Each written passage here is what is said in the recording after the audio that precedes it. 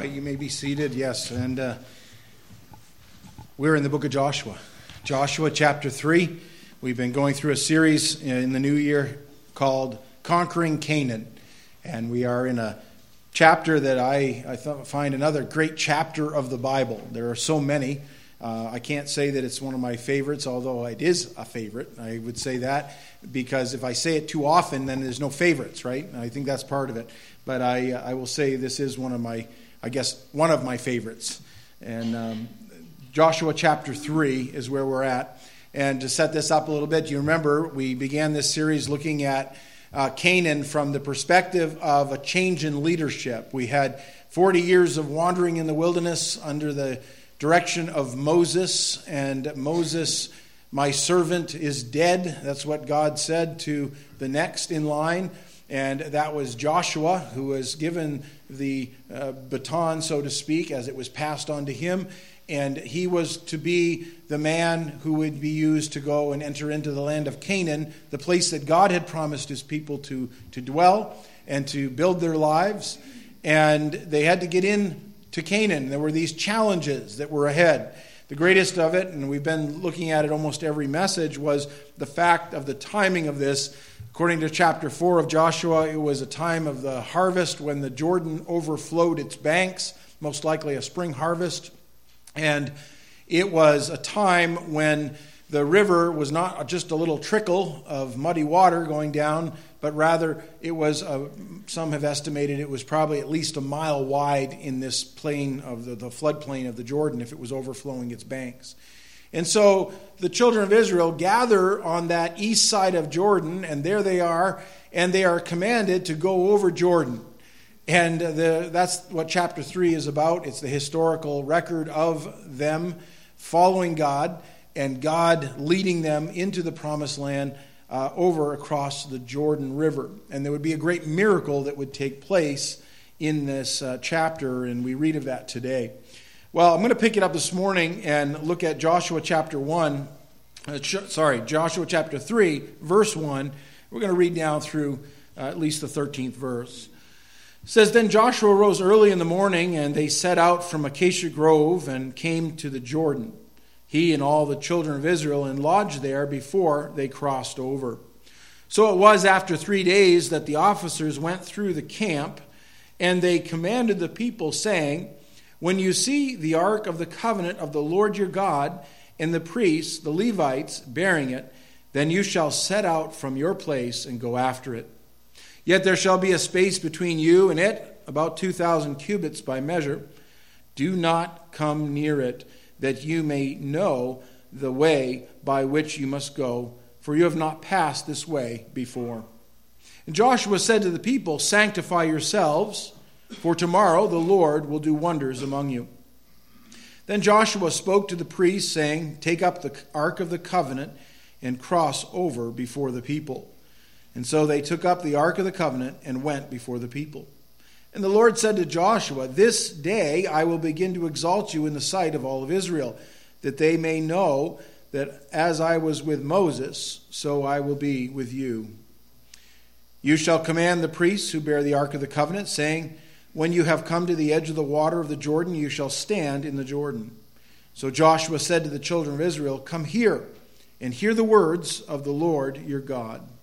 And Joshua said, 'By this you shall know that the living God is among you, and that he will without fail drive out from before you the Canaanites, and the Hittites, and the Hivites, and the Perizzites, and the Girgashites, and the Amorites, and the Jebusites. Behold, the ark of the covenant of the Lord of all the earth is crossing over before you into the Jordan. Now therefore, take for yourself 12 men from the tribes of Israel, 1 man from every tribe. And it shall come to pass, as soon as the soles of the feet of the priests who bear the ark of the Lord of all the earth, shall rest in the waters of the Jordan, that the waters of the Jordan shall be cut off, the waters that come down from upstream, and they shall stand as a heap.'" Lord, we come before you, acknowledging your word, acknowledging you have a message for us today. Thank you for that. We ask that you would teach us as only you can. We ask this all in Jesus' name. Amen. We get the instruction here of what God had said to the children of Israel through Joshua. Remember, Joshua is a picture of the captain of the hosts of Israel, but he's a picture of a greater leader, a leader really reflected in his name. His name, Joshua, Yehoshua, means salvation, and it is the exact same Hebrew name that Jesus would have had. All right? He would have been known as Yehoshua. And when it was translated into Greek and then further into English, we get the word Jesus. But people would have known him as Joshua. And we see this Joshua pictures for us a greater Savior who will someday not only allow us to dwell in the Christian faith, or I'd say in the faith, but he will also lead us into a better place. And Canaan, though it does not picture perfectly heaven, and it shouldn't be necessarily pictured that way. You don't have to fight to get into heaven. You don't have to face a lot of problems of sin before or getting into heaven. You will have to, in essence, that way to heaven has already been made clear and paid for fully by the Lord Jesus Christ, who literally battled sin for us and took our sin at the cross. And now he's entered into that place, and now we can go in because he's our Savior. So Joshua pictures in many ways that part of the ministry of Jesus, and he pictures really the theme of the book of Joshua would be how believers can enter into a place of rest and a place of service. And that's what Canaan really pictures for us. And that is a now thing, not just in the future in heaven. Well, this chapter opens up and it says that they were gathering in a place called Acacia Grove, and then they went from there and they went to the banks of the Jordan River in that area, and they were looking out over the Jordan. And we know the very place that God led them to was a very important place, because this was the same place where God would exalt Joshua as their leader. He was going to confirm by a great miracle that he indeed was he was with Joshua just like he had been with Moses. And he was going to do it by actually opening up the Jordan River. And you remember 40 years prior to this, God had done a very similar miracle in that he had opened up the Red Sea. And he did so under the leadership of Moses. And again, the picture really is that God was doing the miracle, but God had his man who was the one they were to follow. And we see that here as well. And it was important because at this very same spot, centuries later, almost 1,500 years later, 1,350 years later, somewhere in that range, you would have another leader of Israel stand in that very same spot. In the book of John, in the New Testament, in chapter 1, we read of the baptizing of John, or his ministry of baptizing people at the Jordan River. And people were being baptized for the repentance, or in the essence of repenting of their sin and showing forth that. And it was there that Jesus presents himself publicly for the very first time as Messiah. And we read of it in John chapter 1, verse 26. John answered them, saying, I baptize with water, but there stands one among you whom you do not know. It is he, coming after me, is preferred before me, whose sandal strap I am not worthy to loose. These things were done in Bethabara, beyond the Jordan, where John was baptizing. Now, the word Bethabara means, anytime you see that, means house. So Bethel was the house of God. Bethabara means house of the crossing. It was the very same spot where centuries before Joshua stood and the people of Israel stood before they crossed over. And that place, or the house of the crossing, was the very spot where John would be baptizing, and that's where Jesus presents himself. The next day, John saw Jesus coming toward him and said, Behold, the Lamb of God who takes away the sin of the world. By the way, when you come across details in the Bible, it's important that those details are explored, because many of them fill in some great truths to that. Honestly, I had read several times through the book of Joshua when I was a young Christian, and I never had connected the Gospel of John and the baptism of Christ as the same place where God would do a mighty miracle centuries before in bringing the people into the land. And sometimes it's just in learning a word name or something like that. And I hope you see that. And I would say this, that you ought to be doing that on your own as well. As you read the Word of God and you come across a name or you come across look things up. In today's world of the internet, it's not too hard to look a name up or something like that. Now, make sure you filter the information because sometimes it isn't always right. But I've learned I can go to certain reliable sources and I can get those rather easily. Don't even have to thumb through a book to do it or own a book to do it. We have that. Well, anyways, I want to go on because we have here a picture in the book of Joshua where God speaks to Joshua who speaks to the people. And again, when God speaks, that's His word, that's His message. And I want to pick up on that today. If you want an outline, and the theme of this chapter is getting past Jordan. See, God didn't want His people to remain there in that wilderness experience where they had dwelt for 40 years, and that whole first generation had died off. Well, He talked about that. Only 2 in that generation would ever enter into Canaan during this time, and that would be Joshua and a man named Caleb. We'll come to him later on. And they were 2 of the 12 scouts who had gone years before to search out the land right after they came across the Red Sea and came into the land. And God said, go scout it out. And they came back, and they were only 2 out of the 12 that brought a good report. The rest said, impossible. Can't do it. Can't do it. There's like giants in the land, and we're like grasshoppers in their sight, and they're more numerous, and they had all the reasons why they shouldn't enter in to the land of Canaan, the place that God had promised them. And so God said, all right, fine. You don't believe me? You'll wander around here in this wilderness until you all die. Yet He was faithful to the 2 that believed, and they would, in older years, enter into that land in that time. Well, we're going to look at this message from God, because that's really where this begins. It begins with a message. It begins with some very simple things. And I want to look at it. First of all, it was a challenging message. And you see a challenge that is here, all right? And that challenging message, and I probably put it this way, the challenge. And there's a couple things here I want to look at, and just in preliminary stuff. The first one's found right in verse 1. And these are very simple, practical things. I think if you want to enter into the place that God has for you, and you want to enter into that step of obedience and a life as a disciple, a follower of Christ, not just at a distance, but at close up, and see great things, and be involved in those things, well, you have to do some things. They're very simple. The first one is right here in verse 1. It says, then Joshua rose early in the morning. And I wrote down, get up. Pretty simple. Get up. Most people spend, a good portion of their life sleeping. And we do that because we need to sleep. All right, we have to. But there's a time to get up. And then sometimes just by getting up and organizing your day, and I'm not saying what time you need to get up, right? He rose up early in the morning.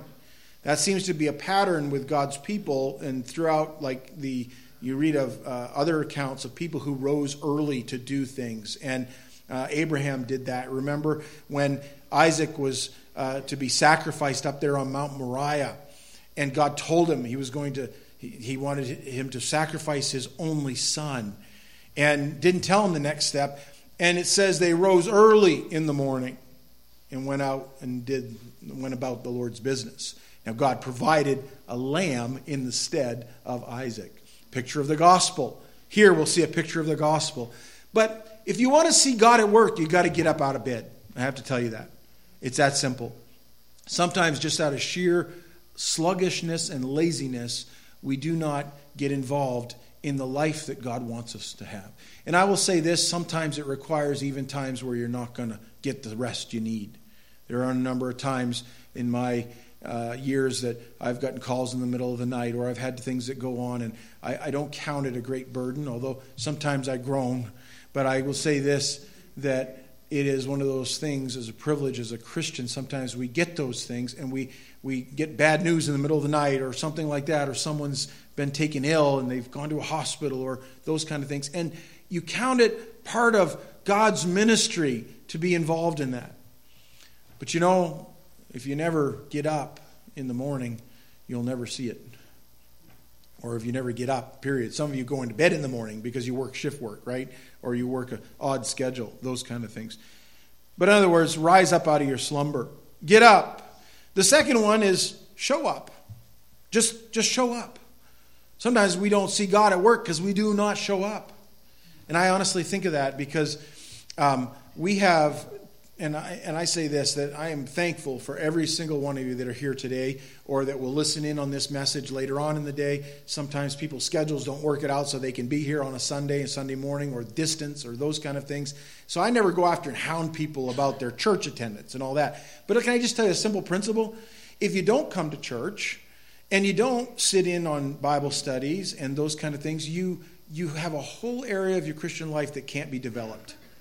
Because I have found this, that over the years, like people will come to me and say, hey, I'd love to be, I need some counseling, for example, or I need this, or I need that. And I'm like, okay, I'm game for that. And we do that. But then if that person is unwilling to sit in the Word of God, under the Word of God, in the teaching of the Word of God regularly, they're missing out on a whole area of how God could counsel them. And God could teach them. And can I tell you something? He does a far better job than I do. A lot better. Because I have found, and I'm sure you have too, that when you open up this book, it has a marvelous effect that where sometimes God just begins to teach somebody something that I'm not aware of. But the Holy Spirit is, and He understands those things far better than me and you, and He knows what you need. Show up. Show up. We have several occasions every week where the Word of God is taught here at church or in various homes or Bible studies, those kind of areas, and there's no excuse. And if you don't like it here, there's lots of good stuff out there, all right, to listen to, solid preaching and those kind of things. But I'm not saying it should be all about what we like and we don't like. But I'm just saying there's no excuse. Show up. And sometimes it's not just showing up about listening to the Word of God and sitting under the Word of God. Sometimes it's showing up to do something, right? Listen, some of my most exciting times in the Christian walk that I have now walked for about 34 years, going on 35 years, is times with people who are believers. And iron sharpens iron, the Bible says. And how many times I've had a dear brother in the Lord or a sister in the Lord even say, oh, I had this teaching today, or this thing that happened, or hey, do you think we could do it this way?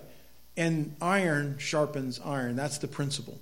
And if you eliminate the idea of fellowship with one another, and I'm saying serving together with one another, there are times, we have gathered as a church to do really hard work. Labor, manual labor, that kind of stuff. And it's exciting that when people get together and the smiles on people's faces, when they're involved and they're doing stuff, or going out on a short-term missions trip, or a long-term missions calling, right? Those kind of things. Show up. God likes those kind of people. And then I thought, well, I'm going to use a military term, and this is also found in verse 3 here. I'm going to move on to verse 3, Joshua 3:3. And it says, and they, that's the officers, verse 2 says it was the officers, went through the host of the camp of the people, and they commanded the people, saying, when you see the ark of the covenant of the Lord your God, and the priests and the Levites bearing it, then you shall set out from your place and go after it. And there's a call, and I use the military term fall in, all right?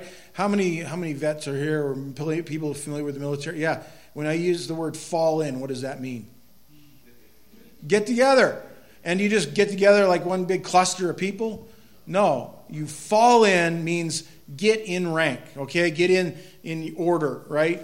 So if it was a company of troops, whatever, Marines, anybody out there, and somebody said, fall in, it means everybody gathers up and they have an orderly way that they fall in, and then you can actually get an accountability of everybody in your unit really quickly. Really quickly if it's done right. And then the commander, whoever's in charge of that group, okay, can issue orders rather quickly, and it goes through the ranks quickly. And sometimes God says, fall in. Means get with it. Get with the program. And we just do that, all right? And by the way, it should be something that we're we're familiar with that. Sometimes, though, I'll tell you, and I can be this way, and I think all of us have a little bit of rebel in us, don't we? And we say, God wants us to fall in and get involved and get on with the program, and not me. I'm going to do my own thing, and I'm going to do it the way I want to do it. Well, that kind of attitude, first of all, is going to just stifle whatever else is going on. If you have one individual who's out of step when, like, troops are marching or whatever, you see it like that. Because you'd say, man, there's something not right. This person's out of step. But when 100 people are all in step, it's a marvelous thing. It really is. The Bible talks about unity among believers. And that doesn't mean we all march around like little toy soldiers and we all have the same look as the other guy. That's not the idea. But spiritually speaking, we ought to be following the Lord and do so in unity and seek that at many, different costs to us. Sometimes at our own, putting our own things aside, right? Well, he says, he commanded the people saying, when you see the Ark of the Covenant. And they had to go, and this would be the fourth point, and it would be this, they need to look up. The Ark of the Covenant. Now, I won't go into great details about that other than if you read through your Old Testament books of Moses, you have the instruction of the making of the tabernacle, or a place where God met with the people. And he was never contained in any kind of structure or building or tent or anything like that.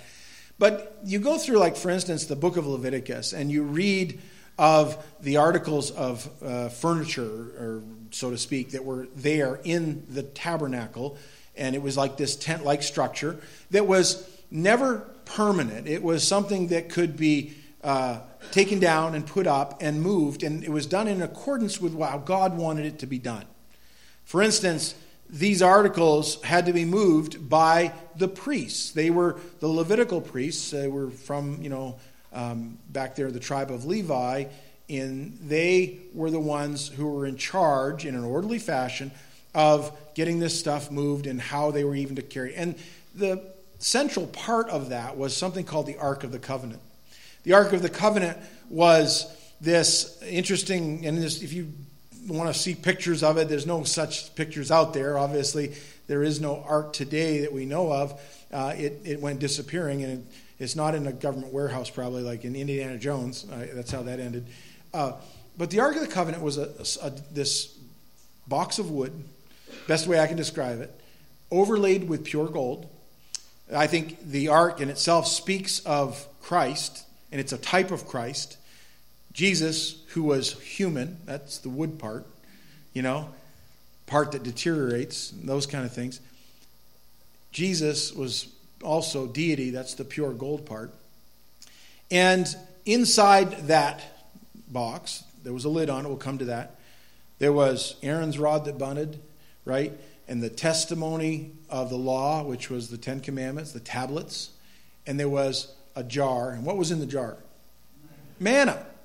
Manna was in the jar. Manna was that stuff that God provided daily for his people for 40 years in the wilderness because he sustained them. And that was put in there. The top was put on. And the top of it was called the mercy seat, or the part of it that was the mercy seat was actually, there was a raised edge. And then inside of, or on top of that, was a place where there were two angels and these figures of cherubim whose wings overshadowed the mercy seat, and they were of one piece of beaten gold, and their faces looked toward the mercy seat. And I don't know what they looked like exactly, but they're described as angelic beings with wings, okay? And if you Google, Ark of the Covenant, you'll see various artistic renditions of that, which are probably fairly accurate. We don't really know for sure. But you say, that's kind of strange. Well, why would they have this? And then it had these rings on the sides, and they would put wooden staves or sticks through that, and they would only carry the Ark of the Covenant. The priests had to carry it, and they would only carry it, not touching the Ark, but rather with these wooden staves, and they would carry it off. And there were two things about the Ark. First of all, it was the place that God promised he would meet with his people. And he would do so through the priest, and he would do so with what we call in the Old Testament, it says the Shekinah glory, which represented itself as a pillar of cloud by day and a pillar of fire by night. And as far as we know through the descriptions of things in the books of Moses, is that when God's glory filled the tabernacle, there was this cloud associated with his glory. And when the cloud began to move, then they knew it was time to move. And it was very easy to follow God in that way because we see the cloud is moving. We need to get on and go and do that. They did that. Now, also on the top of that mercy seat, it was the place where every year there would be an offering of a blood sacrifice of a lamb. The lamb's blood would be taken and it would be sprinkled on the mercy seat. And it would be sprinkled first and foremost for the priest who was offering the sacrifice because he was a sinner. And then he would do so, secondly, on behalf of the people. And he would do that on the Day of Atonement. And the work of doing that, the function of that was an emblematic of faith. It really is, because they were trusting God in the process. That's what they were doing. God said, do this. They did it. They trusted God. And he would atone for their sin. That's why I say it's a picture of Christ. Because we come to the New Testament and Jesus is hanging on a cross, the Lamb of God, whose blood will take away the sin of the world. And see, the Ark of the Covenant fell short in that every year they had to do that again and again. But Jesus only had to do it once. And by the way, he didn't need a priest to do it either. He himself is our high priest. And the Bible says he ever lives to make intercession for us. He has a better priesthood. He has a better sacrifice. And he's better than the ark even. And the ark was important because it was associated very closely with the glory of God. And it was associated with all these. And God was going to use the ark and his glory to lead the children of Israel into the land of Canaan. He says, look up. Verse 3. When you see the ark of the covenant of the Lord your God. They were to look at that. They weren't to look at the Jordan. They weren't to look at the circumstances they were in. They weren't to look back where they had been. They were to look to the ark and thus look to the Lord. Very important that we do that.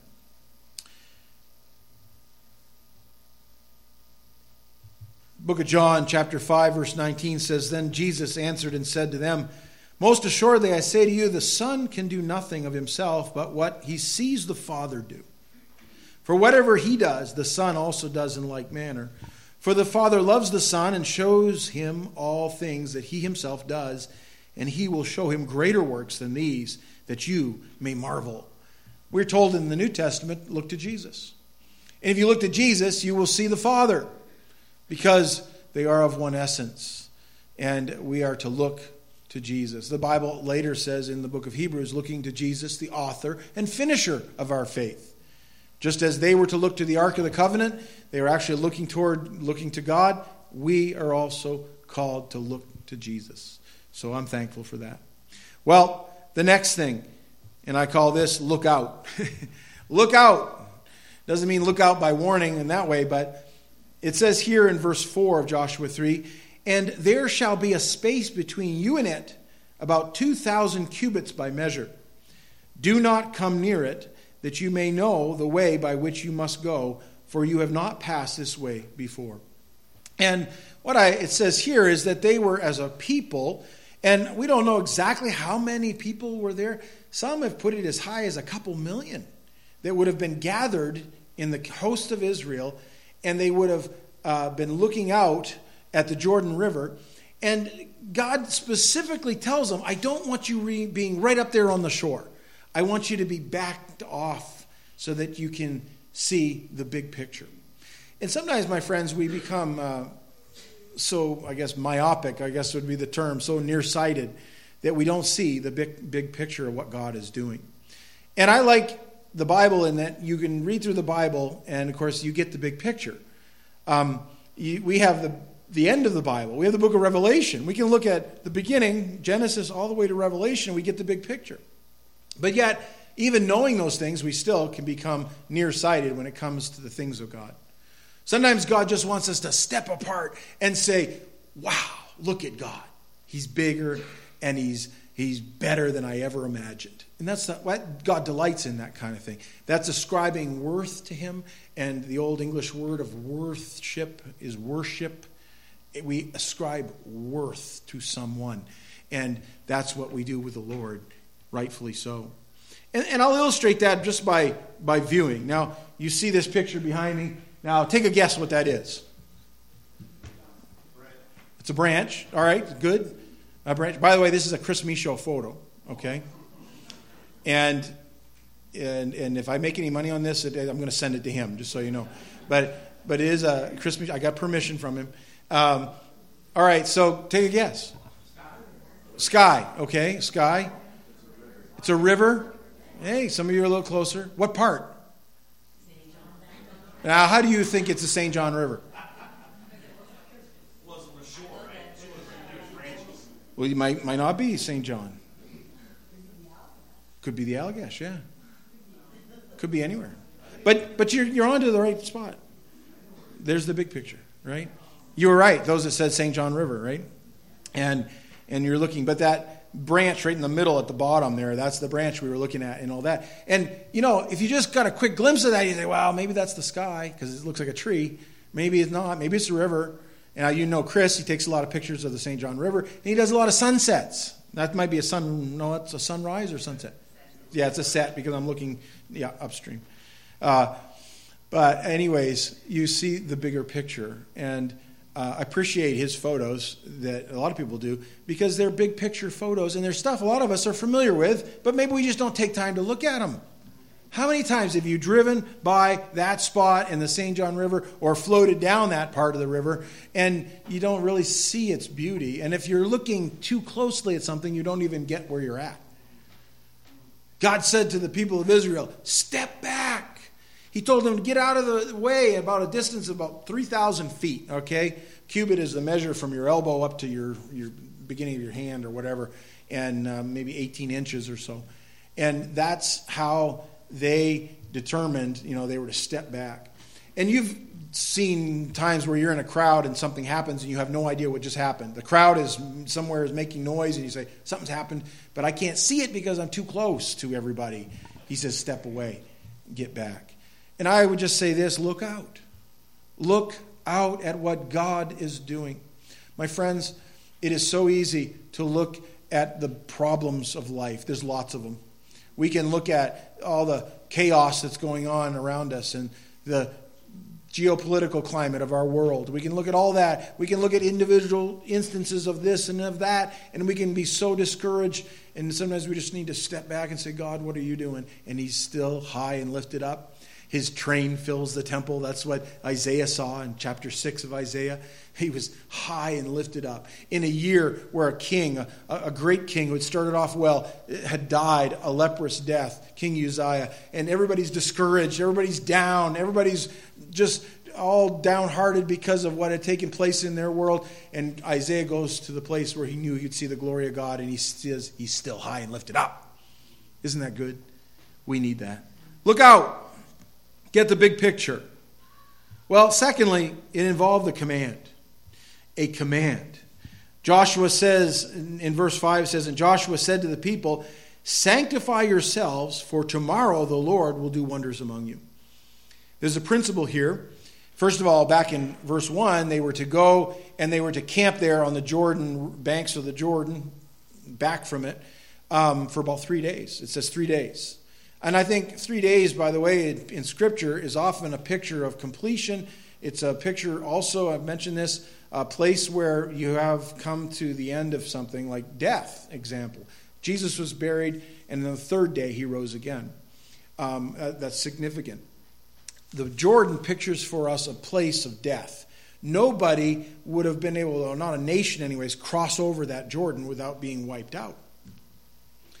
For 3 days they sat there, standing there, wherever, looking out at the Jordan River, looking towards the Ark of the Covenant as well, and they would have understood, they came to themselves and said, this is humanly impossible. Sometimes we have to come to ourselves and realize it's humanly impossible. And only when we realize it's humanly impossible, we say, God, is it possible with you? And he says, yes. And that's what he was going to do. But there was a second principle here, that Joshua said, sanctify yourselves. That means set yourselves apart. Get ready. You know, in the morning, if you come to church, I assume most of you took a little time to get ready to come out of the house today, right? Unless you slept in your clothes that you're in now or whatever. But most of us, we do that. I take a long time combing my hair and doing that. But I will say this, that we would never go out of the house without, at least in the winter, putting a coat on, right? I hope. Those kind of things. We do all kinds of things every day to prepare ourselves for the next step of the journey. Have you sanctified yourself before the Lord today? Have you said, God, here I am today. Will you work in my life? Sanctification means to set yourself apart for his service in his use and to be one of his. And it's this idea that they were going to remind each other and themselves, I'm not my own. I am someone else's. I am God's. And I'm going to set myself apart for him and for his use and his service. And by the way, he does a far better job of it, doesn't he? We aren't always good about that, though. And it involved this command to do that. And by the way, if you don't do that, well, the principle of reaping and sowing, right? If you want to remain in your sin, it will continue and you eventually reap your sin. Galatians 6:9 says, let us not grow weary while doing good, for in due season we shall reap if we do not lose heart. It's easy to, and by the way, that's a positive aspect of reaping and sowing. If you go and you do good and you create these godly habits in your life where regularly you're setting yourselves apart for him and you're doing that, it becomes a pattern of life that's just routine and regular, just like putting on clothes in the morning. Saying, God, I'm going to show up today and get up and show up and see what you're doing. And I'm going to have a heart that's ready to serve and do that. Over and over again, we're commanded in the New Testament to do that. One of the clearest passages is Romans 12:1. I beseech you, therefore, brethren, by the mercies of God, that you present your bodies a living sacrifice, holy, acceptable to God, which is your reasonable service. And he says, and do not be conformed to this world, but be transformed by the renewing of your mind, that you may prove what is that good and acceptable and perfect will of God. Very probably familiar verse, simple verse, but are you practicing it? Am I practicing it? Say, Lord, here I am. Please take it and use it, because he can do it. In your weaknesses, in your strengths, all those things. I'm thankful for that.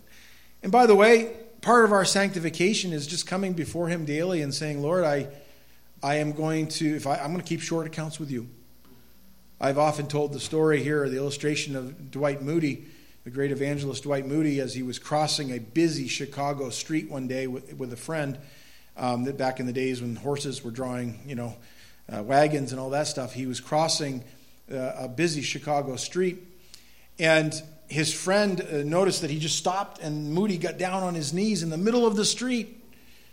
And people had to go around him, and probably horses and everything else, and that's a very dangerous thing to do, to stop in the middle of the street and get down on your knees. Well, Moody got up off his knees, and he came over to his friend, and his friend said, what were you doing? And he said simply, while I was crossing the street, it came to mind of a dark thing that was in my heart, and I needed to confess it to God. And he didn't believe he could leave the center of the street until that was dealt with. If we confess our sins, he is faithful and just to forgive us our sins and to cleanse us from what? All unrighteousness. Every unrighteous thing is something God is willing to forgive and cleanse. And that cleansing part is our part of going before him and saying, Lord, I'm dirty, I need washing. His part is the forgiving part. It's a good thing, because we're not always forgiving, but he is, completely. And if you're in Christ, you're forgiven. And the daily walk is a sanctification process, and that is the part we need. And then lastly, there's this commitment. There's a commitment. It involved a commitment of the people, right? Joshua said to the children of Israel, come here and hear the words of the Lord your God. Where is this coming from? The Word of God. And I can tell you this, that as we commit ourselves to hearing the Word of God and studying it and all that, you can't get a better message. You can read a lot of books and commentaries on what somebody thinks the Word of God says, but the best one is just to read the Word of God, to go into it and to do it. Joshua said, by this you shall know that the living God is among you. My friends, may I say that too? By this, the Word of God, you will know that the living God is among you. And if this book is up on the shelf and collecting dust, you'll forget the living God. He's still among you, but you'll miss out. Don't do that. And that He will without fail drive out before you. And then he lists all these tribes of people that are there. Those were the giants in the land, according to the generation prior. God says, you'll be victorious. And there's lots of things we can be victorious, right? And then He says, behold, the ark of the covenant of the Lord of all the earth is crossing before you into Jordan. Next week, we're going to talk about that ark of the covenant of all the world, all the earth. Do you realize that though this was specific to the people of Israel, God was doing something bigger that was on a global scale? And today He's still doing something on a global scale. And God has always wanted all people everywhere to worship Him. Next week we'll talk about that. Whole week to think about that. I hope that I can get to it next week and just look at it and say, God, you are so good.